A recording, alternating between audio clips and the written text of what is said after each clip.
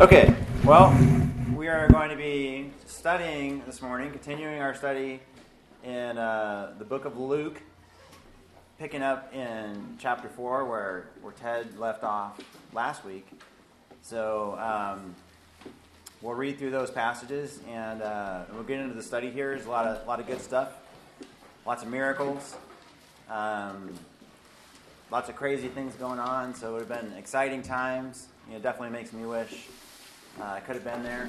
We could have lived in a time such as this. But if we have any brave volunteers, someone like to read starting in chapter 4, verses 38 to the end of the chapter. Nathaniel, read nice and loud. And he arose and left the synagogue and entered Simon's house. Now Simon's mother-in-law was ill with a high fever, and they appealed to him on her behalf. And he stood over her and rebuked the fever, and it left her. And immediately she rose and began to serve them. Now when the sun was setting, all those who had any who were sick with various diseases brought them to him, and he laid his hands on every one of them and healed them. And demons also came out of many, crying, "You are the Son of God." But he rebuked them and would not allow them to speak, because they knew that he was the Christ. And when it was day, he departed and went into a desolate place, and the people sought him and came to him, and would have kept him from leaving them. But he said to them, "I must preach the good news of the kingdom of God to the other towns as well, for I was sent for this purpose." And he was preaching in the synagogues of Judea. Okay, so we see here a couple of miracles in this passage, don't we? I'm teaching off of the iPad here, by the way, as well. It's my first time ever doing that, but I was in the car taking notes, and so it just worked out that way, and figured I would just save the printing it, save the paper, and do it on here. So if my battery goes out or something like that, then I guess you'll get to hear the more impromptu version of the study, but I think I kind of know what it says here. But so we see a few miracles in this passage here. What are someone? And I like to kind of do participation when I teach, so I'll be asking you guys some questions. So be thinking, be ready, be that person. Raise your hand first, answers the questions. But what miracles do you guys see in this passage in chapter 4? What are some of the miracles?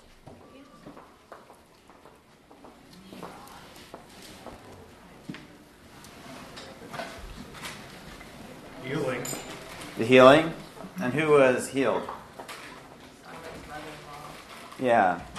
You see Simon's mother-in-law, and then what else? Do you see anything else?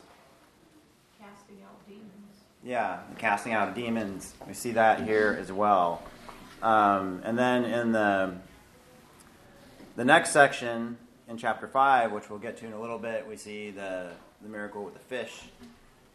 When they were fishing and all the fish that they were able to catch miraculously after not finding any fish. So see quite a few miracles going on here. And it's kind of an interesting thing. Before we dive into the verse by verse, I just kind of want to talk a little bit about the purpose of miracles in the Bible and why we see miracles. What's the biblical purpose of miracles? So what do you guys think? Anybody have any suggestions or any ideas on what the biblical purpose of miracles is? Yeah. To authenticate the messenger. To authenticate the messenger, yeah. I would agree with that. Anybody else have any ideas? It's a dual purpose to God's glory and for that individual's greatest good to be healed. Okay. Yeah. I mean, certainly the people that benefited from the miracles, like the people that were healed in this situation, Peter's mother-in-law were probably pretty happy about that. And people that had their sight restored and those kinds of things were pretty happy about that. But it's important to understand, I think, biblically, what the purpose of these miracles were, why we do see miracles in the Bible, and helping us to understand what the role of miracles would be, in our lives, and today, if we see miracles today or if we only see miracles in the biblical times. So, and I think it helps us to be discerning when you do see teachers like Benny Hinn, people like that. There's an airport out here that I've flown over in my little plane that's out near Fort Worth. There's a big, giant airport. It's bigger than most city airports that you'll see. Anybody know who's got an airport out there? That's Kenneth Copeland. Kenneth Copeland. There he is. One of the big faith. I mentioned Benny Hinn, Kenneth Copeland, Catherine Kuhlman, because these are well-known faith healers. People that have these miracle-working ministries where they attract lots of people with doing their miracles, or supposedly doing their miracles. I don't think they actually do. And that's been proven by people that have followed around, like Benny Hinn's ministry. There's been news programs, stories done on that, and following all these people around that were cured of cancer and cured of all these different diseases. And then you come to find out that, well, if they were cured, it didn't last very long, because a few weeks later they died,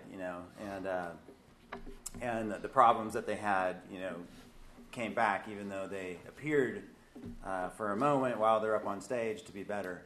But yeah, I always see that Kenneth Copeland Airport, and I always look at that thing and think, man, that's a big airport. There's some money going down right there. That's not cheap to build an airport like that. And it's like I said, it's nicer than almost any other airport around here. So knowing the purpose of miracles, like you said, it's about attesting, it's about proving to the people that particular person, I think it's to authenticate that messenger. And authenticate them for the purpose of what? Why would it be important to authenticate the messenger? Demonstrate his deity. Demonstrate his deity, okay. And he's from God. That he's from God, but for what purpose? Why is it important for us to know that? People to believe the message. People to believe the message, exactly, because their purpose and being authenticated that God is saying, this person speaks for me because they can do supernatural miracles that nobody else can do, real miracles that people can verify, such that person can speak, and that speaking becomes what? What do we call that today? The things that were spoken. The Bible, right? Scripture. So it's to authenticate them for the purpose of giving forth Scripture. I was once on a missionary trip to Nepal, a little country up there by India, kind of a little brother to India, smaller country. Very interesting. Saw lots of interesting things. Went to a lot of the Buddhist temples. Saw a lot of monkeys. So they have lots of monkeys there, and it's really funny because I actually saw this happen, I think once or twice. But the women that are walking, you can kind of tell, especially the women that are not from Nepal, because they'll kind of hold their purses out in such a way that they can be snatched by the monkeys. And the monkeys will come up and rip the purse right out of your hand. And the local ladies have them, I don't know, under their shirt or just strapped down. They don't, their purses aren't hanging out. And these monkeys will come up and snatch your purse. And you can't really do anything about it. For one, they're very mean animals. And for two, you're not allowed to really mess with them because they're protected. Like you've heard of the sacred cow in India, and it's like that in Nepal as well. You can't run over a cow. You can't have steak. So it's funny, we had a missionary from India. You can't run over. Well, if you run over them, they'll take you to jail because they're sacred. They consider the cows to be like gods. But there was a missionary from India that came out to visit us at our church years ago, and I remember he always wanted to go get a steak, so he couldn't get that back home. Okay, so you have Nepal. There's Mount Everest there, and all the people there. I was in Kathmandu And then we're part of a missionary organization that was taking the gospel up to the people in these high, like you guys heard of the Sherpas that take you up to Mount Everest? By the way, I was looking it up, and the first guy. Anybody know who the first person to summit Mount Everest is? Whitney? And Hillary. Hillary. Edmund Hillary. Yeah, Edmund Hillary. Although many people believe that his Sherpa, Tenzing Norgay, was actually the first. But he was never going to get credit because, Hillary and the people behind Hillary paid for it. And he was the Westerner and all that. But a lot of people think that Norgay actually got up there ahead of him. And they often did, the Sherpas often do that. They'll go up ahead of you and then prepare the way for you to be able to get up and help you up in whatever way. And I thought it was interesting that I think it's George Everest, the namesake of the mountain. George Everest never actually saw Mount Everest, so it's kind of funny. It got named after him because he was a teacher and he taught. He was an expert surveyor, and he had sent out teams of students to go survey that area, and so they named the mountain after him when they found it in his honor, but he never actually saw it, interestingly enough. So, but anyhow, the reason I was telling you about this is because there was a missionary outreach, and we came back and told a story to our pastor. So me and the guy who's assistant pastor at our church, we had gone up there, spent a week in Nepal. We came back and told the story to our pastor about a people up there. And of course, these people haven't heard, the gospel. They don't really know anything about the Bible. They're unreached peoples. You got to kind of learn the language and be able to share with them and all that. And there were some people up there, and this one guy, and there was like a little Bible college outside of Kathmandu that we had spent time in, and he was telling us a story about going up to the area and trying to reach the people and trying to tell them about God and tell them about the Bible and all that, and couldn't make any progress. Nobody wanted to hear about that. Nobody believed in his God. They believed in all their own gods, and they had all their own religious stuff. It was very heavily Buddhist and Hindu influence in that area. And so they were trying to make progress, and they couldn't really make any progress, and so they were praying and asking God for help. And then the Lord began to do miracles amongst the people there. And these things started happening. They were praying for somebody, and then they got healed, and then, another person needed this or that, and God provided it, and all these things, these miracles. And he said, then the gospel just went in, and the people believed, and it was great, and there was a lot of, just a lot of response to the gospel after that. So I went back. So anybody have any thoughts about that story, or see any problems at all with that whole narrative? Not that it wasn't true, or that the guy who told me didn't believe it was the truth. I mean, told me this story as something that he had experienced. But you see any theological problems with that idea? I guess it would depend on your view of the gifts today, Mm-hmm. modern day. Yeah. Yeah, that's kind of where I'm going with it. But when we came back, so we told this whole story, and me and my buddy were like really excited. This is a while ago, and we were like, this is such a cool story. God sent these miracles in, and then the people believed. And so we told this whole story to our pastor.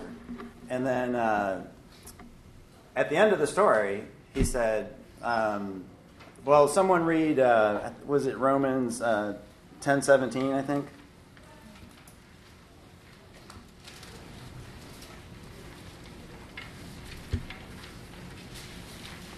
If anybody wants to read that, go ahead. So faith comes from hearing, and hearing through the word of Christ. Yes. So he quoted that verse at the end of the story. And I stopped and thought, yeah, that's true. Faith comes by hearing, and hearing by what? The Word of God, the teaching of Scripture. So faith doesn't come from miracles. right? Beware of those who seek signs. Beware, yeah, it's another good verse. Beware of those who seek signs. So faith doesn't come from miracles. And we were hearing this story and thinking, man, God did these miracles and then the people believed. God proved himself to the people.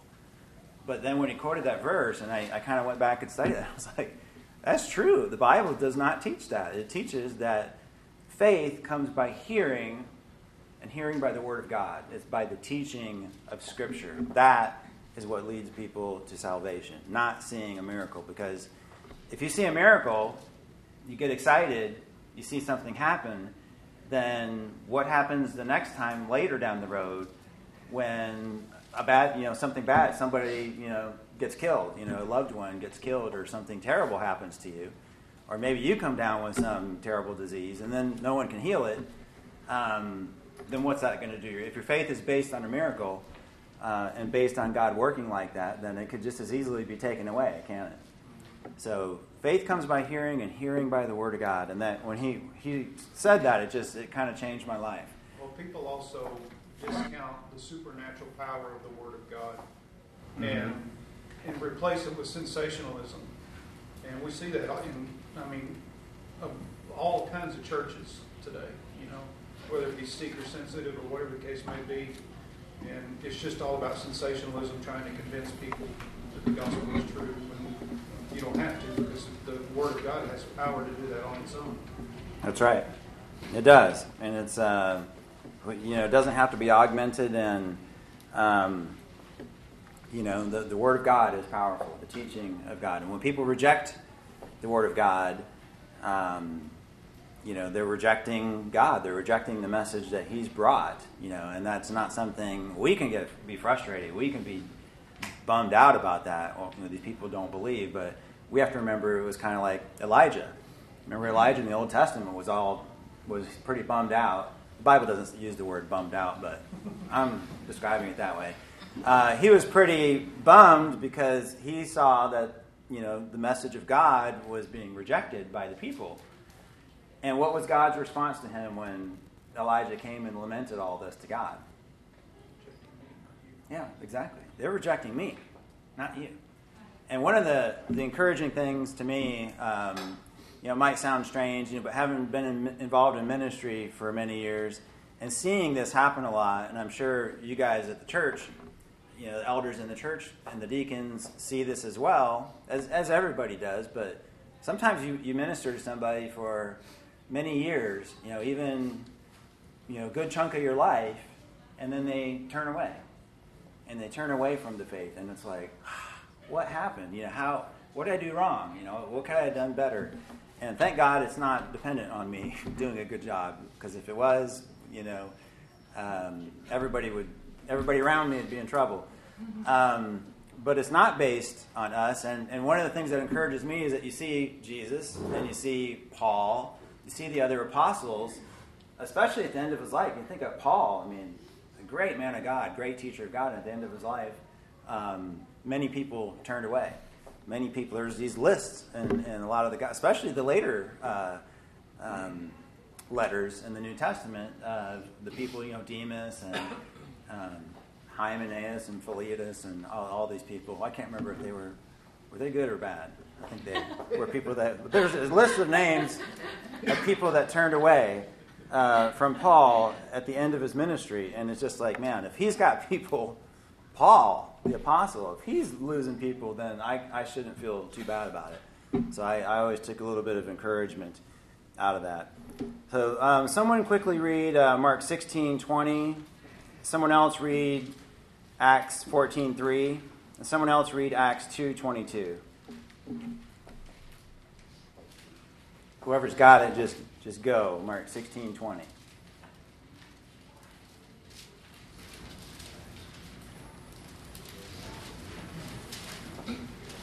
Then the disciples went out and preached everywhere, and the Lord worked with them and confirmed His word by the signs that accompanied it. Okay. Acts 14:3. So they remained a long time, speaking boldly for the Lord, who bore witness to the word of His grace, granting signs and wonders to be done by their hands.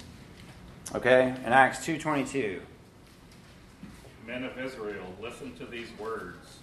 This Jesus, the Nazarene, was a man pointed out to you by God with miracles, wonders, and signs that God did among you through him, just as you yourselves know. Yep. So we see the miracles that were done there, and that verse in particular shows that the purpose of those miracles, when Jesus did the miracles, when the apostles did the miracles, was to show that this was truly a messenger of God. You can listen to them, and the words that they will bring forth will be Scripture. And that's one of the things, I don't know if you've been around, maybe in this church it's not as big of a thing, but if you've been around circles where people will say, hey, Jesus told me such and such a thing, last night. And I used to know somebody who was a good friend, and she had a notebook of, she'd be driving along, and then Jesus would start speaking to her. So she'd pull off to the side of the road and start writing all this stuff down. And all these things that Jesus told her. And I didn't really say it at the time, but later on I started thinking about that. And if that's true, and Jesus is speaking to her, and she's writing this stuff down on her notebook, then what is that's written in the notebook? Scripture. That's Scripture. Right. Exactly. If that was really God, then that is Scripture. That's the Word of God. And I don't know about you, but I don't want to be a person that's going to stand up here and saying, hey, you read this. This is Scripture right here. I'm not here to give anybody Scripture because we have the Scripture. And that kind of comes down to, how you view those sort of things. And I think it gives you a lens and maybe a filter to look at it when you see these supernatural things that people tell you about. And you think of the implications of that. That would mean that's God's Word. That's Scripture. What are you going to do? If someone does say that, here's Jesus told me all these things. What's the first thing that you would do to see if that was really right or not? Look at the Bible, right? You would compare that to Scripture. So Scripture is the standard. So then, okay, God told you all these things. Maybe he did me. I don't think he did. But if he did, I have to compare that to Scripture. And I already have the Scripture. And if it doesn't line up with Scripture, I'm going to chuck it out and say, you're a false prophet. You're now speaking on God's behalf, and it's not true. And so what's exactly the purpose of it? What's the purpose of having God telling these people these things and writing them down or telling you about them if I have to compare it back to Scripture? So that kind of comes back to, like what Dennis mentioned earlier, we believe, I think the church here as well, that the canon of Scripture is closed, that all the Scripture that God is going to give has been revealed by messengers that were attested by the miracles that they did. And so we don't really have a purpose of these miracles anymore. Not that God, I'm never going to stand here and say God can't do this or God can't do that, because God can do whatever he wants, but I just don't believe that he's doing miracles, especially in the way that we see in Scripture, because the purpose of it was to bring Scripture, and Scripture is now closed. The canon is closed, and we have the complete and full revelation, which, by the way, in theological terms would be called a cessationist view of miracles. And what's the other view that's not the cessation? Continuationist. Yeah. So you were going to say? Yeah, Justin Peters is really good on that. If you've Yes. heard him. Yeah. One of my favorite quotes is, if you want to hear God speak to you, read your Bible. If you want to hear him speak out loud, read your Bible out loud. I like that, yeah. Yeah, Justin Peters is great. So yeah, if you want to know more about faith healers and faith teachers and debunking all the things that you can get some of his materials, Justin Peters, and he really does a good job documenting that. So in the text that we're in chapter 4 there, verse 38, he talks about the synagogue, and then Peter's mother-in-law being healed and all that. I like what she did. Like right after she got healed, what did she do? Started serving. Now, why do you think she did that? Why do you think she started serving right away? Gratitude.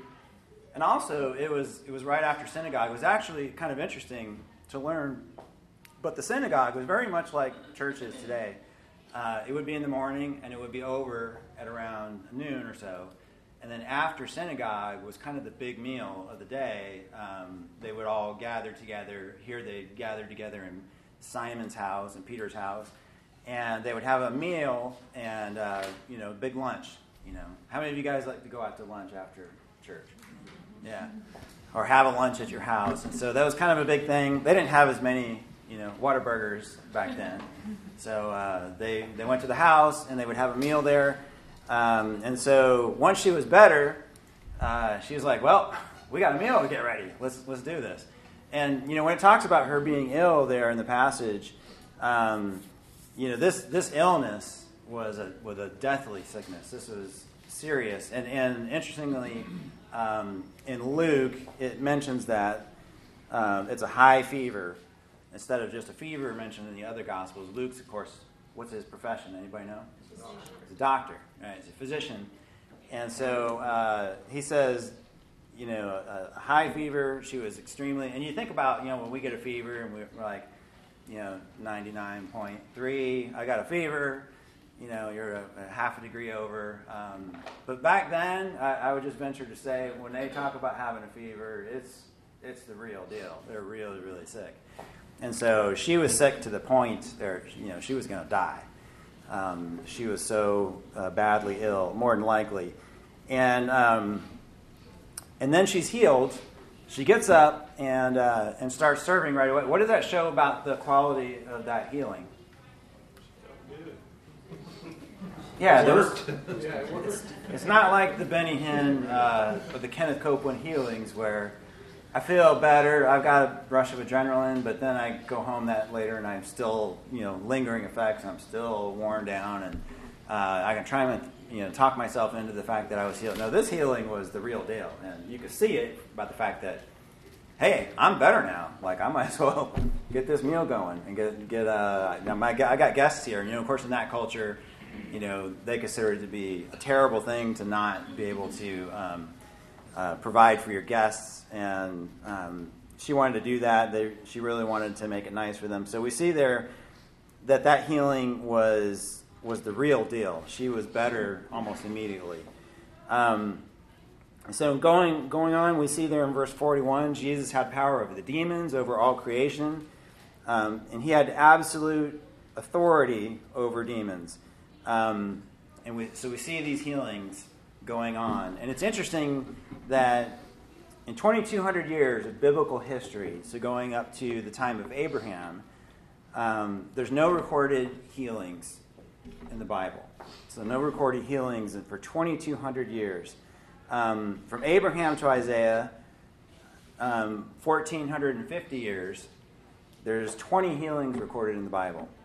From the time of Isaiah to Christ, 750 years, how many healings do you think we see in the Bible? From the time of Isaiah to Jesus. Anybody have a guess? None. No healings seen in that time period. Then you have Jesus come on the scene. And, it says there in that passage in Luke 4 at the end there that the people started coming. Interestingly, it talks there in the passage about when the sun had set, all the people start to come. Now, what's significant about that, about the sun setting, that all of a sudden a whole mass of people start coming out? The Sabbath is finally over. So now they can grab people and load them up on the what do you call those with the stretcher? Which the word ambulance comes from that. Ambul means to walk. And so the ambulance was a stretcher where they would walk them out of the battles. So they brought all these people. So the people are coming in, and you can read this and you can see the sense of just mobs of people. And Jesus comes. There's been some miracles, some healings in the Old Testament, but now what you see when Jesus comes is just unlike anything that has ever been seen before or since. You have literally everybody is getting healed, whether they believe or they didn't believe, whether they were going to follow Christ or not. And most of them, of course, didn't follow Christ, but everyone is getting healed. He essentially banished sickness from the nation, from the areas that he visited, Galilee, where he was here. People were getting healed. I mean, it was just an explosion of healings. Unlike any, it's hard for us to imagine what this would have been like. And the mobs and the crowds are just forming, and people are coming. Later on, we'll see that they pushed him right out into the Sea of Galilee, into the lake that was there, because there's just so many people coming. a mob scene. Hard to imagine what this was like, but he was healing everybody that came. And it was an amazing thing when Jesus was doing the explosion of power.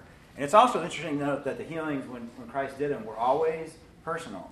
So there's a few isolated examples of healings that happened at a distance, but they were always had a personal connection to him, to Christ. And so he was healing people and doing amazing things. And it's interesting, too, in looking at the kind of the history of healings and these miracles that, as I mentioned earlier, at the end of the Bible, you have, Paul, Epaphroditus, many others that had afflictions that didn't get healed. They were apostles. They were still in that first generation, but the healings weren't there. So the healings definitely, after Christ, you see the initial spread of the gospel in Acts, and you see miracles and some people being raised from it. But then it tapers down. It really tapers down towards the end of the New Testament, and you can see there that people, weren't getting healed, and even if you do get physically healed, is it permanent? Nope. No, it's not permanent. And so you're still got the curse of death upon you. So even if you get this illness taken care of in your body, you're still going to eventually die. Just kind of like, poor old Lazarus. He got raised from the dead, and then guess what happened to him? I wonder if he was happy about that. I wonder that too. I gotta go back here now. What are you doing to me? Right. That's probably what I would have said. I was like, man, I was really enjoying myself here. Now I'm back. I do. We can ask him maybe when we get to heaven, find out about that. So, and then it mentions that Jesus went. Where did he go to teach? As Paul often did. Paul's custom was to go where? When he would go into an area, Paul would teach at a certain place before he went out to the city. The synagogue, yeah. Kind of the Jewish church of the time. So he would go out to the synagogue and teach there. And so we see that happening here with Jesus as well. So moving on in chapter 5, would someone read for us chapter 5, verses 1 through 11? On one occasion, while the crowd was pressing in on him to hear the word of God, he was standing by the lake of Gennesaret. Thank you. And he saw two boats by the lake, but the fishermen had gone out of them and were washing their nets. Getting into one of the boats, which was Simon's, he asked him to put out a little from the land. And he sat down and taught the people from the boat. And when he had finished speaking, he said to Simon, "Put out into the deep and let down your nets for a catch."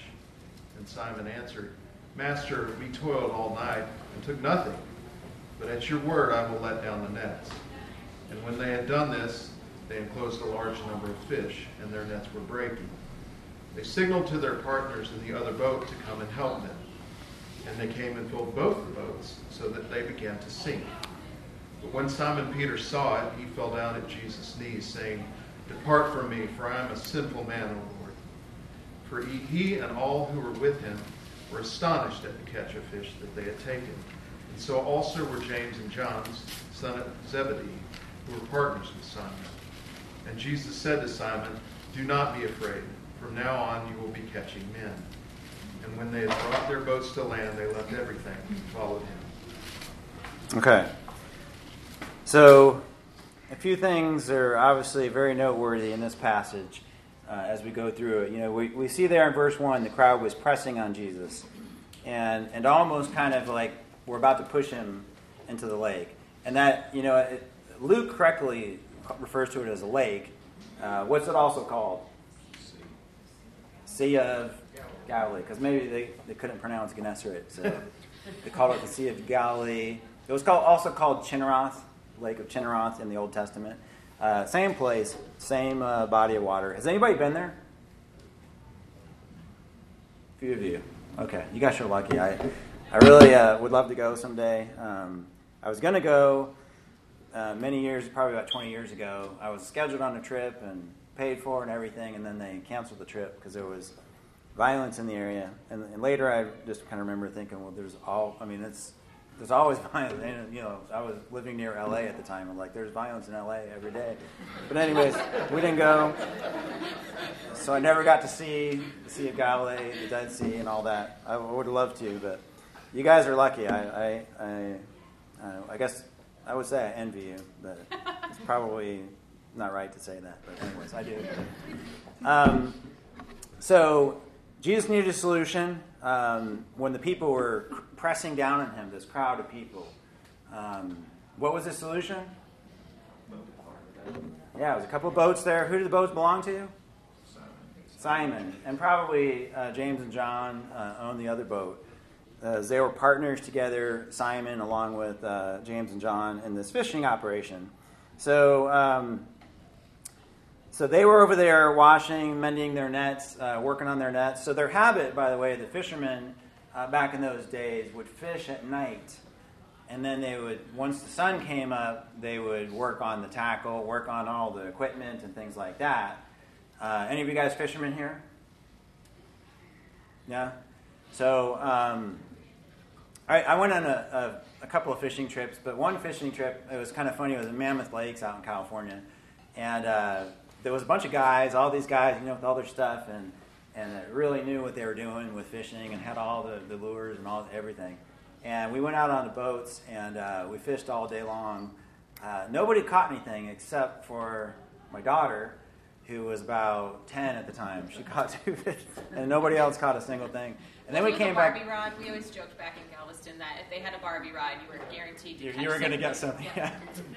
So, and then we came back, and there was a guy in one of these little kind of floaty, sort of like a halfway boat, but his legs were like in the water, and he would paddle with his legs. And he was going back and forth, and he was just in the same lake, same day, same everything, and he was pulling up fish, throwing it back, pulling up fish, throwing it back.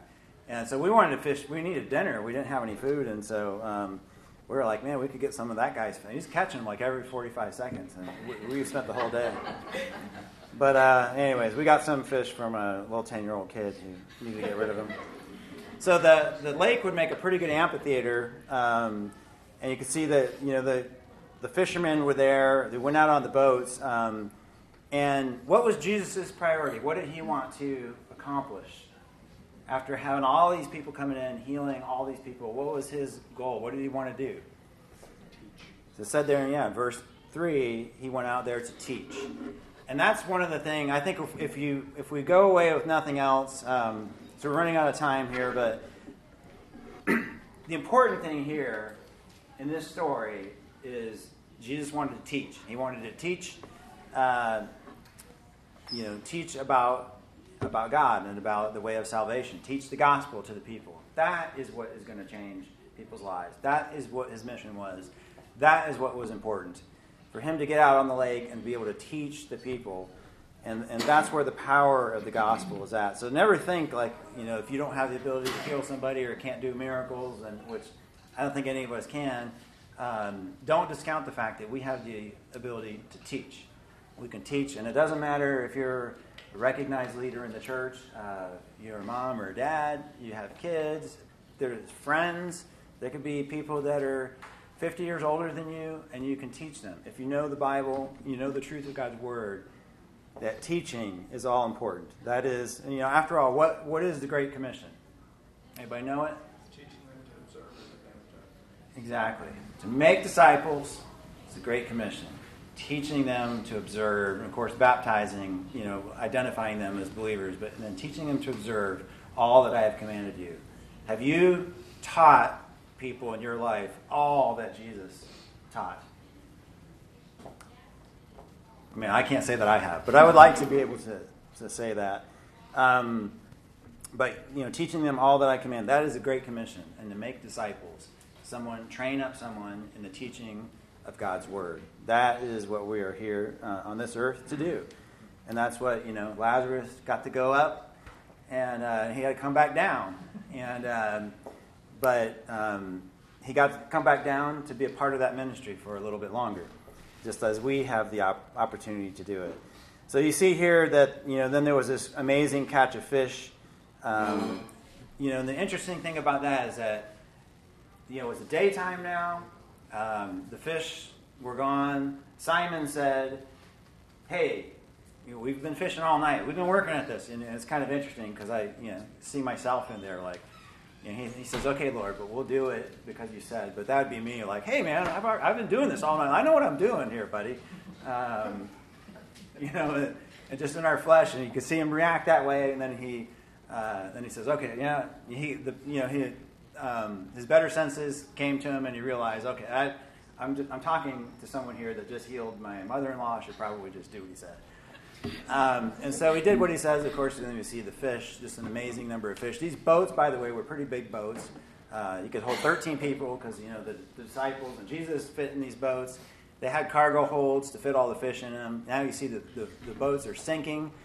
In this story, too, you see Simon was always referred to as Simon up until this reference here in Luke, in the book of Luke. And then here he's referred to, anybody know what he's called in this reference, in this passage? Simon Peter. And then after that, he's known as Peter in Luke. And so it's interesting, this seems to be the time, because when he saw, and I think it's fascinating too, that Jesus kind of meets people where they're at. And he gave Peter a miracle that he could understand with fishing.